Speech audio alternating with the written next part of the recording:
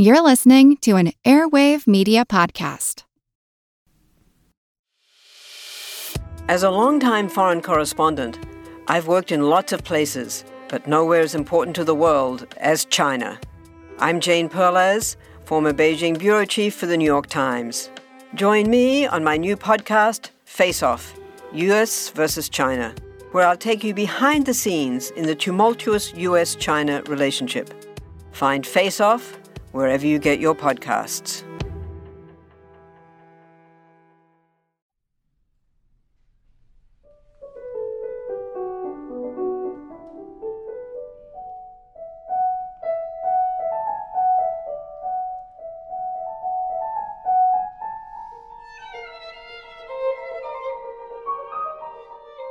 In 1861, the Brooklyn Eagle expressed sadness over an aspect of the recent secession of the southern states. They are leaving the Union and taking the country's best pine with them. Indeed, southern pine, pitch pine, slash pine was some of the best wood available, the top of the quality pyramid for lumber at this time. And during the Civil War, these trees were felled in unusually large numbers.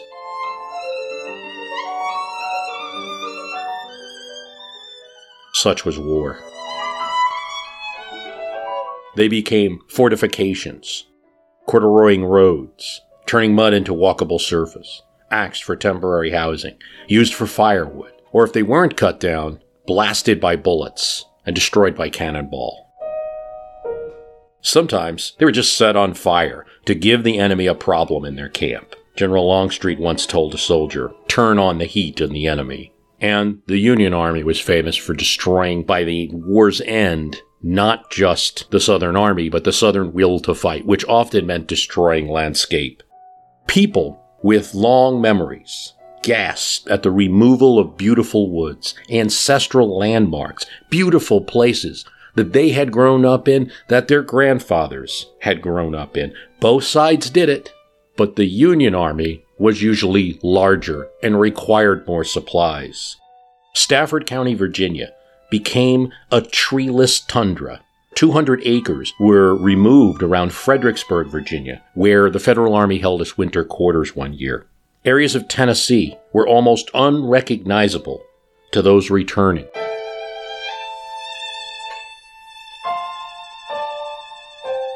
Trees were not only often the markers of people using for directions to go visit a friend's house and know they were on the right path. They could even be used in some legal documents in very rural areas as to where a certain person's land began or not. Trees might have names. During the Civil War, many of these trees met their fate. Where once there was a forest, there might just be mud, barren land, stumps, and maybe the occasional survivor reaching up into the sky.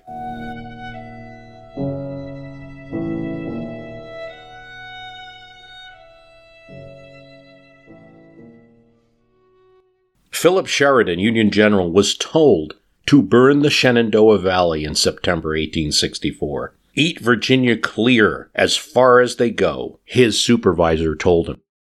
His supervisor was Ulysses S. Grant. Clear it so that crows flying will have to carry their provender with them.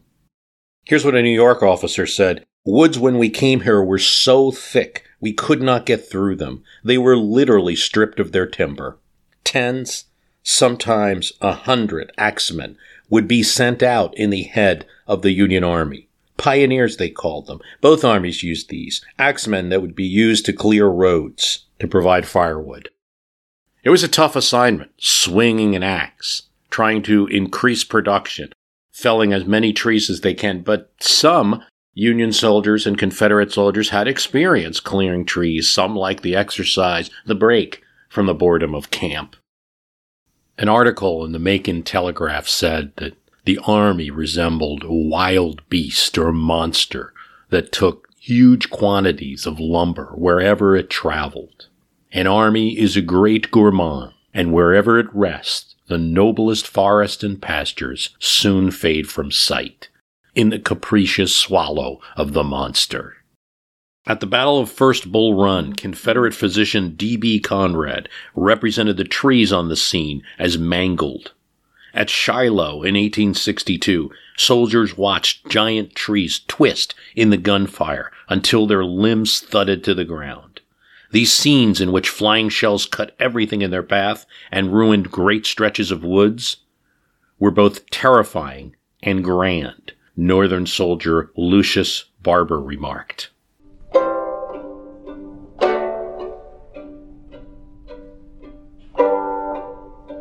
Now, some soldiers were noticing in their journals. "We cut down a woods in a day," said Private John Smith of the 18th Pennsylvania. "You have no idea the damage an army can do. It's worse than 7-year locusts." A Connecticut officer said that there were so few trees left, they were cutting the second crop. That means the stumps that they had left on the previous foraging was now being cut, and anything growing from them. During the Wilderness Battle, a member of the 4th U.S. Artillery, Wilkerson, said, "Small limbs of trees were falling in a feeble shower in advance of me. It was though an army of squirrels were at work, cutting off pine cone-laden branches. Bursting shells would also not only hit trees, hit branches, destroy them, but also start fires that would then destroy more trees." On November 30th, 1864, at the Battle of Franklin, a small grove of about locust trees, most of them about the size of a common bedpost. These little trees were literally cut to pieces by bullets. Some of them were not as large as a man's body, had 50 and 60 bullet marks. A reward of $25 has been offered by several officers to any person who will find in that grove a tree or limb 5 feet long, which has not been struck by a bullet. Yet when a tree survived, it could provide safety and comfort. Hiram Johnson on the battlefield in the Union side talked about how a single tree provided a sense of security during a bombardment. He wrote, "Everyone sought the friendly shelter of a tree where I, not to be outdone by the old veterans, listened to the bursting of shells in fancied security." Trees had many benefits. Absorbing water that would otherwise be mud that would make it hard for armies to traverse. They provided food. The berries of these trees were very important. One Southern soldier remarked, "The North, trying to starve us, might as well starve a black hog in them piney woods." There were lots of berries to eat. The bark of the trees could be used for medicinal purposes. There is even a beverage that could be made from the fermented pine that both armies started using. They could also house a soldier. Very often, housing was made for officers' barracks if they were planning to stay a long time, soldiers' barracks. Sometimes these were made and then the army moved, so the wood was completely wasted. They could feed the army, providing fuel for their coffee and for their gruel and other food. They could hide movement. Trees, when not felled, could be a force multiplier for an army that moved fast, moved secretly, and knew the area. This was mostly the Confederates. During Chancellorsville, the use of trees was very important because Lee had split up his army and had to rely on confusing the Union General Hooker so that he thought that Lee had more men than he had. Without those timbers in the way, it would have been impossible. Trees could even stop a cavalry charge, as spikes could be made out of them. They also used it to fortify trenches, particularly towards the end of the war. Corduroying a road was a very particular use. When a road was too muddy, placing logs perpendicular to the road would allow people, animals, wheels to go across what otherwise would be a muddy mess. But it certainly used a lot of woods. I mean, sometimes armies had to clear paths. So they had to clear trees just to make a clear path the army could go through. But if you're talking about road corduroying, now you're talking about needing to chop down trees just for the army to move forward at all. In McClellan's Peninsular Campaign in Virginia, some of the area was so swampy, it was the only way the army could move. And it was part of McClellan's miscalculation, just couldn't have his army move fast enough. Even the most basic use of firewood is different when an army's doing it. Here's Private William Peyton of the 21st New Jersey, writing to his wife, "You can imagine the size of these fires when I tell you that we use as much wood as you could put in a cart in one fire, one night. Our regiment will perhaps burn 50 loads every day.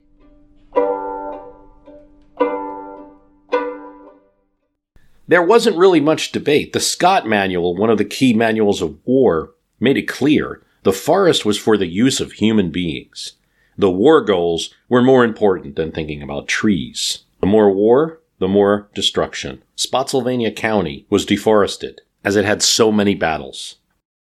It's the Civil War. There's such big things to talk about. The movement of armies, the issues involved, slavery, the Union, the state power versus the federal power, Jefferson Davis, Abraham Lincoln, General Lee, Ulysses S. Grant. Such big things to talk about that trees didn't end up in much of the discussion, really till recently. I'm reading a great book, Joan Cashin's War Stuff, The Struggle for Human and Environmental Resources in the American Civil War. And armies raided houses, sometimes torched houses, took food, took pigs and cattle from people. Armies also destroyed fences for firewood, stole timber supplies from citizens. There were rules applying to both armies. Some of these were late in coming, 1862, 1863. They were supposed to compensate citizens for what they took. This rarely occurred.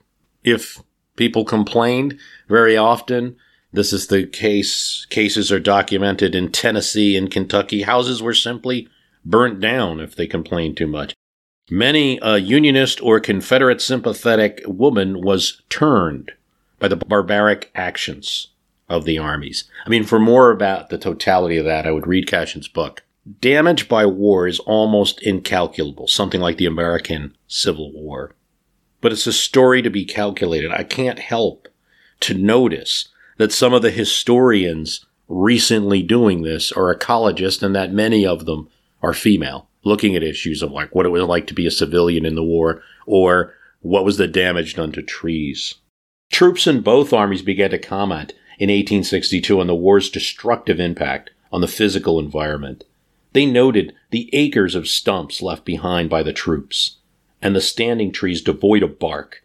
Soldiers in both armies castigated the enemy for threatening or damaging the countryside. Wherever it transpired, deforestation killed off wildlife, mammals, birds, amphibians, and fish, and created what people described as vistas, with an unsettling, far-reaching silence. Even more so on mountain slopes, including the mountains surrounding Chattanooga, where the Federal Army cut down most of the timber in the fall of 1863. All in all, some 400,000, it is estimated, was cleared for the use of the armies for firewood alone, and for all the other purposes, 2 million.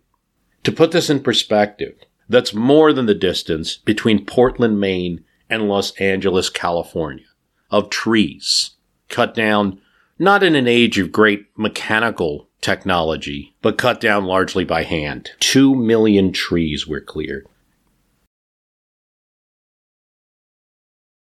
But no one gave much thought to this. The environmental movement was coming. It wasn't here quite yet. You had, for instance, Edward Ruffin, who would be in the Confederate Army, but before that had been an advocate of using land properly, conserving nature. And as this war is happening, a young Scottish American whose family recently immigrated, his brother had gone to Ontario from Wisconsin to avoid the war's draft. And John Muir also joined him. He hiked the Bruce Trail near the Niagara Escarpment, a large steep slope besides the river, and saw what had to be spectacular views, as they are today in many places, waterfalls and centuries-old coniferous trees, pine cone-bearing, seed-bearing perennials on the limestone lip. He sat among the trees and must have thought, we must preserve this, unaware perhaps of the torching and piercing going on to the south of him, but aware that he'd dedicate his life to preserving woods. His ally in this, a future president, was just 5 years old. And Muir wasn't in a place where he could help the destruction either at this point. We should be clear here that it's not just the Civil War. The South was already destroying its forest, and it had been maybe for 1,000 years. Typically, to clear land for farming, you would burn down the pines. You'd cultivate that cleared field for a few years, and then you'd abandon it. Because if you kept using it, it wouldn't produce crops. Trees would grow in the place of the ones that you burnt down, but not the great pines. There wouldn't be enough time. There would be young loblolly pines. And these would be set ablaze again to use that field again in 4 or 5 years. These methods go back to Native American times, and the South had been degrading its own forest for many years. And after the war, post-war agriculture, new railroads, advanced timber cutting techniques that were used out in the Pacific Northwest being brought back home, companies like the Weyerhaeuser Company perfecting their skills in the Pacific Northwest would then, after the Civil War, see all of this still remaining wood in Virginia, West Virginia, the Carolinas, and grab it. The West is growing, and while in the Pacific Northwest, in California, there's many trees, in the middle of the country, this is dry land, and yet you need houses. You need school buildings, barns, all the things that provide sustenance for farmers who were moving out there. Wood had to be brought in, and a lot of it came from the South. So the South is providing the wood after the war to populate the West. So we shouldn't just say this was part of the Civil War, the destruction of trees. Not all the trees were felled. The white oak is still there in Manassas National Battlefield near the Stone Bridge, and if it could talk, it would know of 2 Civil War battles. It was an important spot. Both the Union and Confederate troops wanted it. Trees were decimated, but this tree and several others survive. They are dubbed witness trees, and they are evident that not everything was destroyed. The so-called Burnside sycamore on the Antietam battlefield, where this tree lay witness to that general's ordered assault against dug-in Confederates across a narrow stone bridge, where 600 soldiers died in the Civil War's most bloody day. Many trees were hit in the crossfire, but this sycamore survived to be photographed several days later when Alexander Garner shows up to take photos of this bridge. Comments about if this tree could talk are so common that guides no longer hear them anymore. Yet, this is the point. While they cannot talk, they provide a great living connection and put us in our place. So is the same with Sickles Oak on the Trustall Farm at Gettysburg. It was 75 years old already at the time of the battle, and it remains, along with the buildings of the Trustall Farm. They even helped to raise money. Here's an article from the early 90s. Jacksonville, Florida. Several living witnesses still survive from the 1863 battlefield of Gettysburg and President Abraham Lincoln's famous address. Those witnesses are trees that sustained shell and bullet damage on the Civil War battlefield. Mute survivors of the horror of the battle that broke the back of the Confederacy. As the movie Gettysburg is being released, descendants of those famous trees are being sold to save one of America's most famous battle sites and other historic battlegrounds. The Washington-based Civil War Trust is joined with the American Forest's famous and historic trees to sell seedlings from witness trees from the famous Pennsylvania battlefield. Seeds are collected from witness trees and then grown in 3 nurseries in Florida and sold to raise money for historic trusts. Want to learn how you can make smarter decisions with your money? Well, I've got the podcast for you. I'm Sean Piles, and I host NerdWallet's Smart Money Podcast. On our show, we help listeners like you make the most of your finances. I sit down with NerdWallet's team of nerds, personal finance experts in credit cards, banking, investing, and more. We answer your real-world money questions and break down the latest personal finance news. The nerds will give you the clarity you need by cutting through the clutter and misinformation in today's world of personal finance. We don't promote get-rich-quick schemes or hype unrealistic side hustles. Instead, we offer practical knowledge that you can apply in your everyday life. You'll learn about strategies to help you build your wealth, invest wisely, shop for financial products, and plan for major life events. And you'll walk away with the confidence you need to ensure that your money is always working as hard as you are. So turn to the nerds to answer your real-world money questions and get insights that can help you make the smartest financial decisions for your life. Listen to NerdWallet's Smart Money Podcast wherever you get your podcasts. Hi, it's Bruce. Listen, we all know the news headlines are full of wild stories, like how the world is tipping towards authoritarianism, all while somehow, simultaneously, freezing, flooding, and on fire. It's a lot to take in. But what if, instead of being on the brink of disaster, we're actually on the cusp of a better world? If I've got your attention, then I highly recommend tuning to a podcast that offers a weekly dose of optimistic ideas from smart people. What Could Go Right is the acclaimed news podcast from the Progress Network. Zachary Karabell and Emma Varvaloucas dive into the biggest news and most pressing topics of our time, from climate change to politics, and make the case for a brighter future.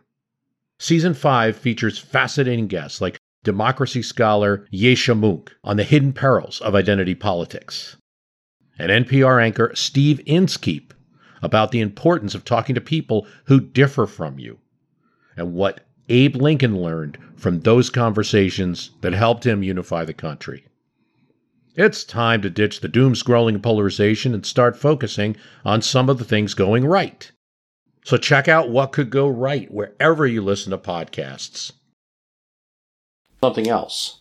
10 witness trees from the James River, trees that were around for the Civil War, simply didn't get cleared or didn't get hit or hit hard enough with bullets, were there in the 1970s and the 1980s as something else in more modern ecological history occurred, something more positive, after the 1972 ban on DDT, which weakened, among many things, the environment for eagles, particularly the bald eagle in this area, weakened their eggshells.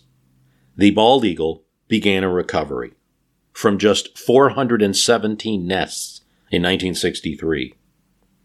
There was estimated 71,000 in the U.S. in 2017.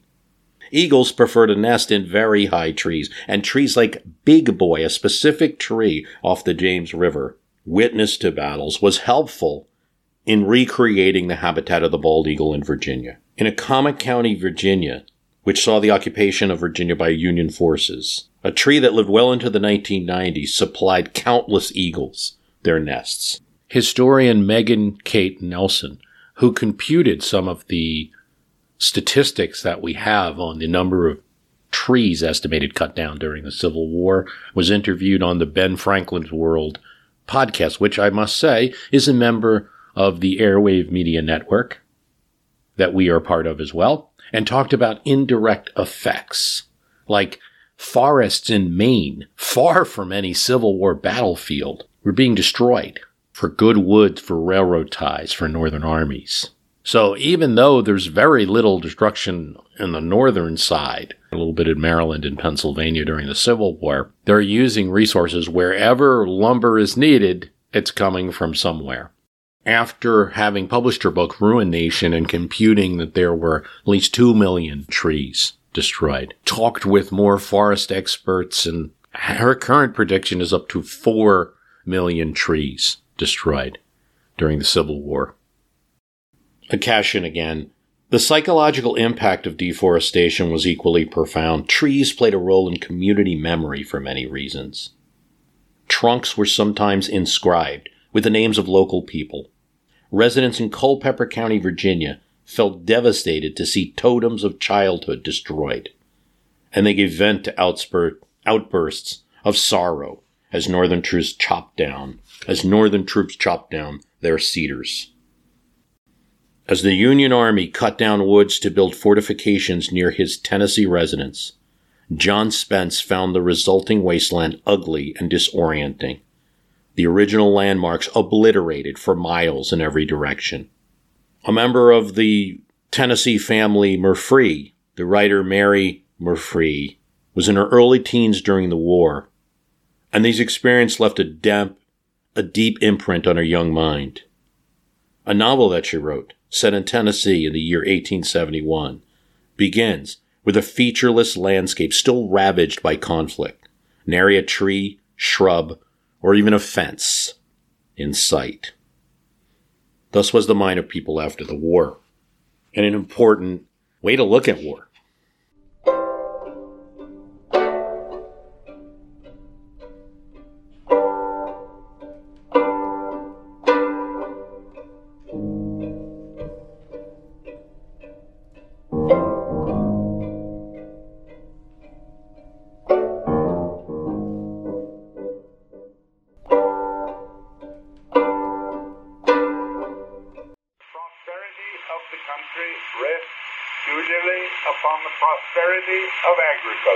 It might be odd to say that William Howard Taft, the president, is connected to television at all. He dies in 1930. On the business which the farmers are to afford. But Taft's presidency and a particular event actually has a very significant impact on television, and his family would eventually get involved in broadcasting and later TV. We see William Howard Taft, if anything, it's the ridiculous bath story that he was stuck in a bath. We don't even believe this is true. It was a story that was told many years after his presidency, and that's what people mostly remember about Taft. And we've talked about Taft and his tariff battle and some of the legislation, but it should be important that he did get a few things through. And in 1910, Taft passes the Mann-Elkins Act. And this is a very significant piece of legislation. It would have been considered progressive at its time. It's a bipartisan bill that he passes. He needs to get Democrats to overcome the opposition of some of his conservative Republicans. Mann-Elkins is important because it regulates the rates of railroads and gives the Interstate Commerce Commission powers to do so. When the Interstate Commerce Act was passed during Grover Cleveland's administration, his attorney general made a point to tell business people this law is passed mostly for cosmetic reasons. It's not something that can be enforced. It doesn't have a lot of teeth. Mann-Elkins and the Hepburn Act increased what the ICC could do. The Mann-Elkins Act takes it a step further. And it was developed in response to rate increases that Western railroads announced in 1910. Mann-Elkins is important for this reason. It's the first federal law that authorizes the setting of maximum rates for an industry when there's no war going on, when there's no emergency. And it's done so that railroads could not do what they had been doing, which is give discounted rates to some customers and not others. They couldn't charge passengers more for a short trip compared to a longer ride over the same route. And it created a United States Commerce Court in order to adjudicate any railway disputes. If you want to appeal the decisions of the United States Commerce Court for railway disputes, you have to go directly to the United States Supreme Court. That's going to increase the speed of cases and make it harder. You can't drag out companies and say, hey, if you want to sue us, we're the railroad, we can take you to court and tie you up forever. It reduced railroad rates across the board, such that many railroads, in fact, by 1915, 1/6 of rail tracks in the country belonged to railroads in receivership. Elkins had already passed an act during the Roosevelt administration that stopped railroad companies from ordering rebates. Railroad corporations were, and their employees were made liable for any discriminatory practices. So you're starting to see at the turn of the century, railroads being the key target for legislation. And Westerners or even Midwestern senators and congressmen are the ones leading this legislation. Stanley Elkins is from Minnesota. Mann is from Illinois. There's some context for this legislation that's important to know. And one is that there's a battle going on in Congress where Speaker Joe Cannon, who had controlled things for a decade, nothing passed without his approval, is actually toppled by insurgents. He's actually remaining speaker, but his control over the body is greatly reduced in a coalition between progressive Republicans and Democrats. Taft, true to form, doesn't get involved in congressional matters But he has a side. He tells one of his friends, "Well, Archie, I think they have got the old fox this time." This meant that Taft could actually submit some legislation that he wanted to and not have to see it get bottled up in all the procedures that Joe Cannon could spin. But he still had an issue, and that is that there were some progressives, now insurgents, now very powerful in Congress, who wanted to get the credit for legislation they passed, not have the president get it. And there's an interesting explanation of this in a book. I just received this book. Excellent. Michael Bromley, William Howard Taft in the First Motoring Presidency. Now, we're not going to talk about Taft riding around in cars, but it does talk about how he gets this passed. The issue was La Follett's baby, railroad legislation. His fame in Wisconsin came of his fight with the railroads. Now in the Senate, he was going to fix the railroads for the entire nation. The insurgents not wanting Taft's bill so loaded the debate with amendments and poison pills that the bill almost died, until Taft pulled another audacious move. An association of Western roads announced in late May a rate increase. Congress be damned. Taft set his bulldog attorney general on them. Submit to the rules of the bill that he was proposing, Mann-Elkins, as yet not passed, he told them, or submit to the Sherman Act. So this is kind of audacious, right, for an attorney general to tell railroads to submit to a bill that hasn't yet passed Congress, but the leverage is coming from a bill that had already the Sherman Antitrust Act. In other words, if you don't reduce your rates to the Mann-Elkins limits, we're going to... and really what it is not Mann-Elkins limits. That's the wrong way to explain it. If you don't submit to ICC review of your rates, and in other words, don't make these hasty rates before the bill passes, we're going to investigate you for antitrust. The railroads backed off. The president's popularity spiked. The American Review of Reviews noted,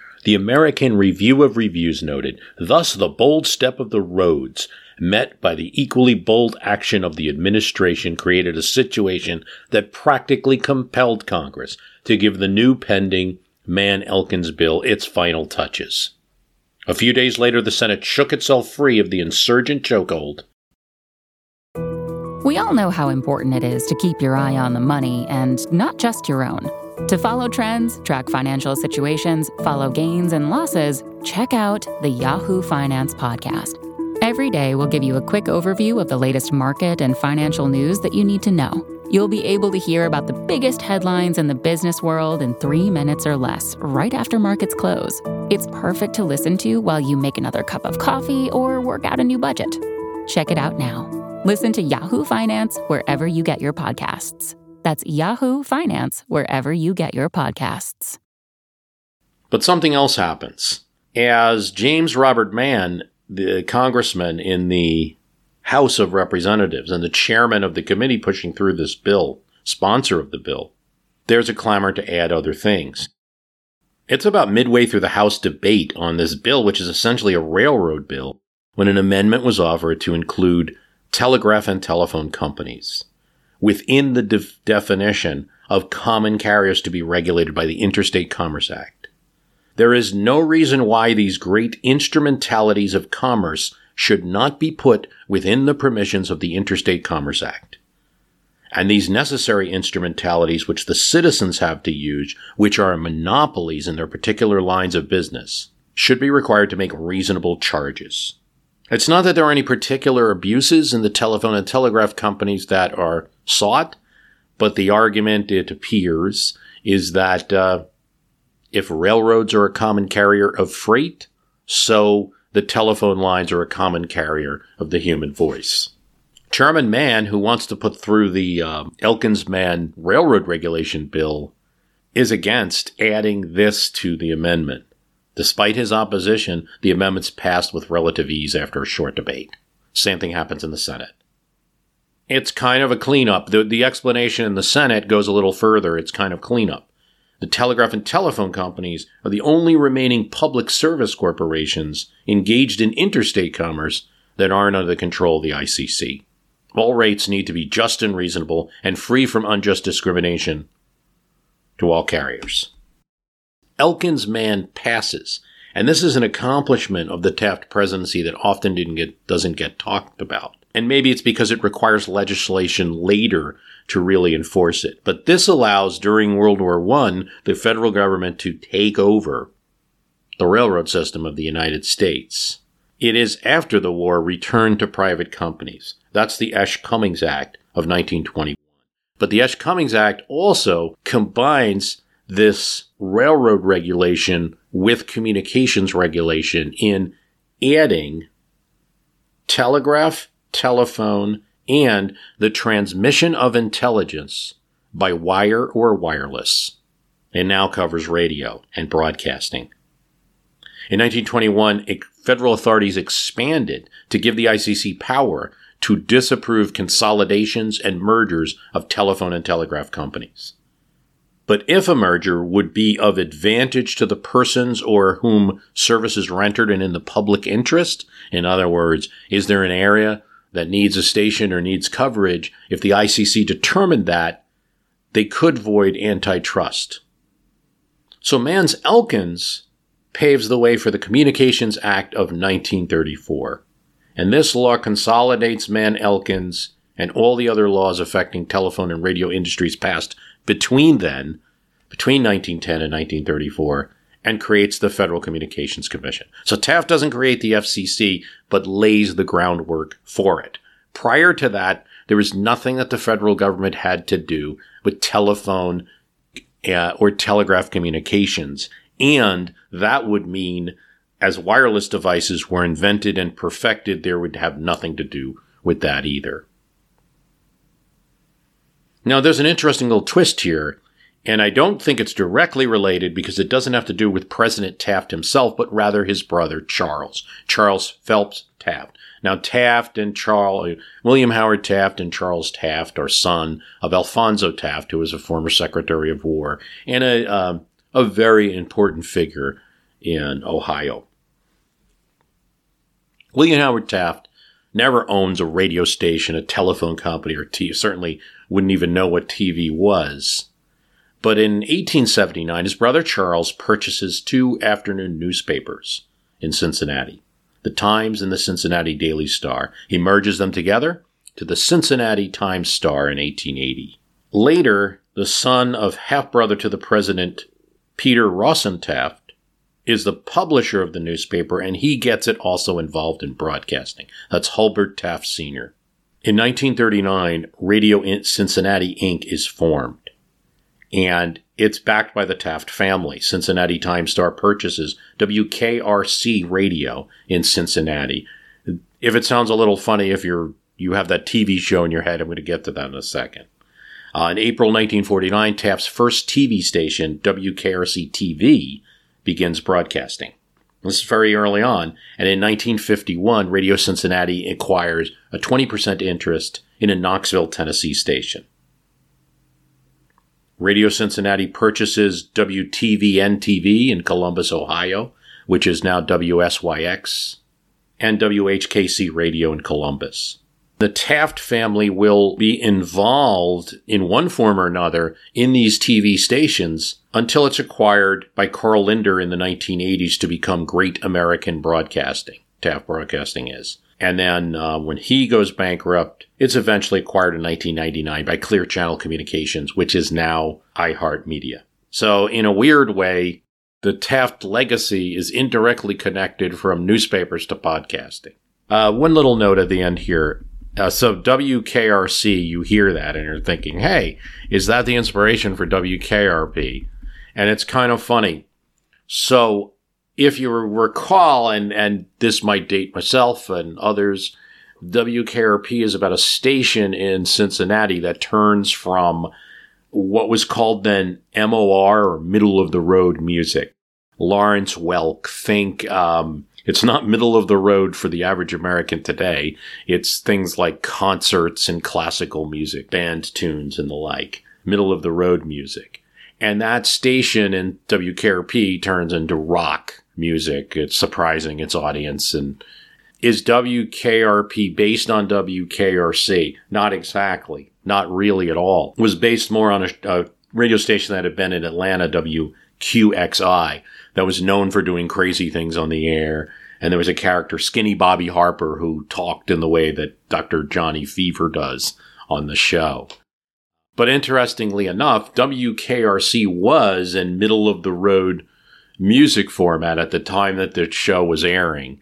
And WKRC didn't mind at all that there was a station on TV, WKRP in Cincinnati, very close to their name, that brought them a little news and publicity. WKRP, according to the show's creator, Hume, was basically, it's the call letters are crap. So the station was crap, right?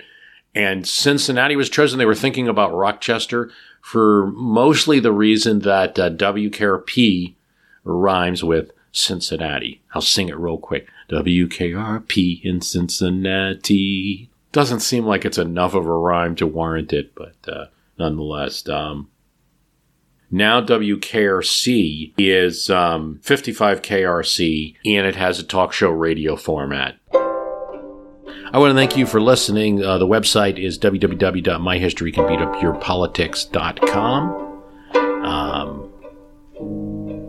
If you like the program, please tell someone about it in whatever form you can. Maybe you can write a review. iTunes, Podcast Addict. Maybe you can post something on your blog. Go on Twitter. We're at myhist, MYHIST. Or maybe you have your own podcast and you want to talk about mine and direct people here. Would love it. Visit us on the Facebook at My History Can Beat Up Your Politics discussion group. Thanks for listening.